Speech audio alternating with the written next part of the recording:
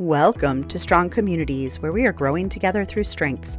Today we'll talk about how to harness the deliberative talent, especially when it comes to achieving results and meeting goals. People with this talent have a specific way of approaching accomplishments. They believe that it's not the fastest or most aggressive that comes out on top, because slow and steady always wins the race at the end.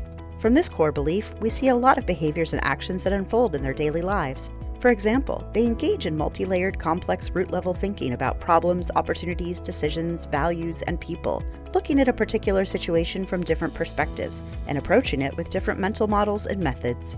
They often engage in this practice even when they disagree with a particular point of view, essentially playing the devil's advocate and extracting the learnings and nuggets of wisdom from these contrarian views.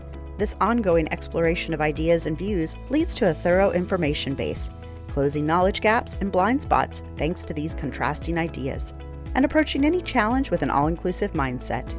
Because they have a large backlog of information to digest, they often need time and space to do so, moving at a slower pace than some people might be comfortable with, but ultimately coming up with more creative, high-quality decisions, ideas, and plans. We can see this talent in people like risk assessors, event planners, or corporate planners, and people in charge of problem prevention. If you want to use the deliberative talent as the pros do, ask yourself, what are my potential risks and opportunities of each route? How can I fill my blind spots with contrasting information and ideas? Thanks for listening, and let's keep building those strong communities together.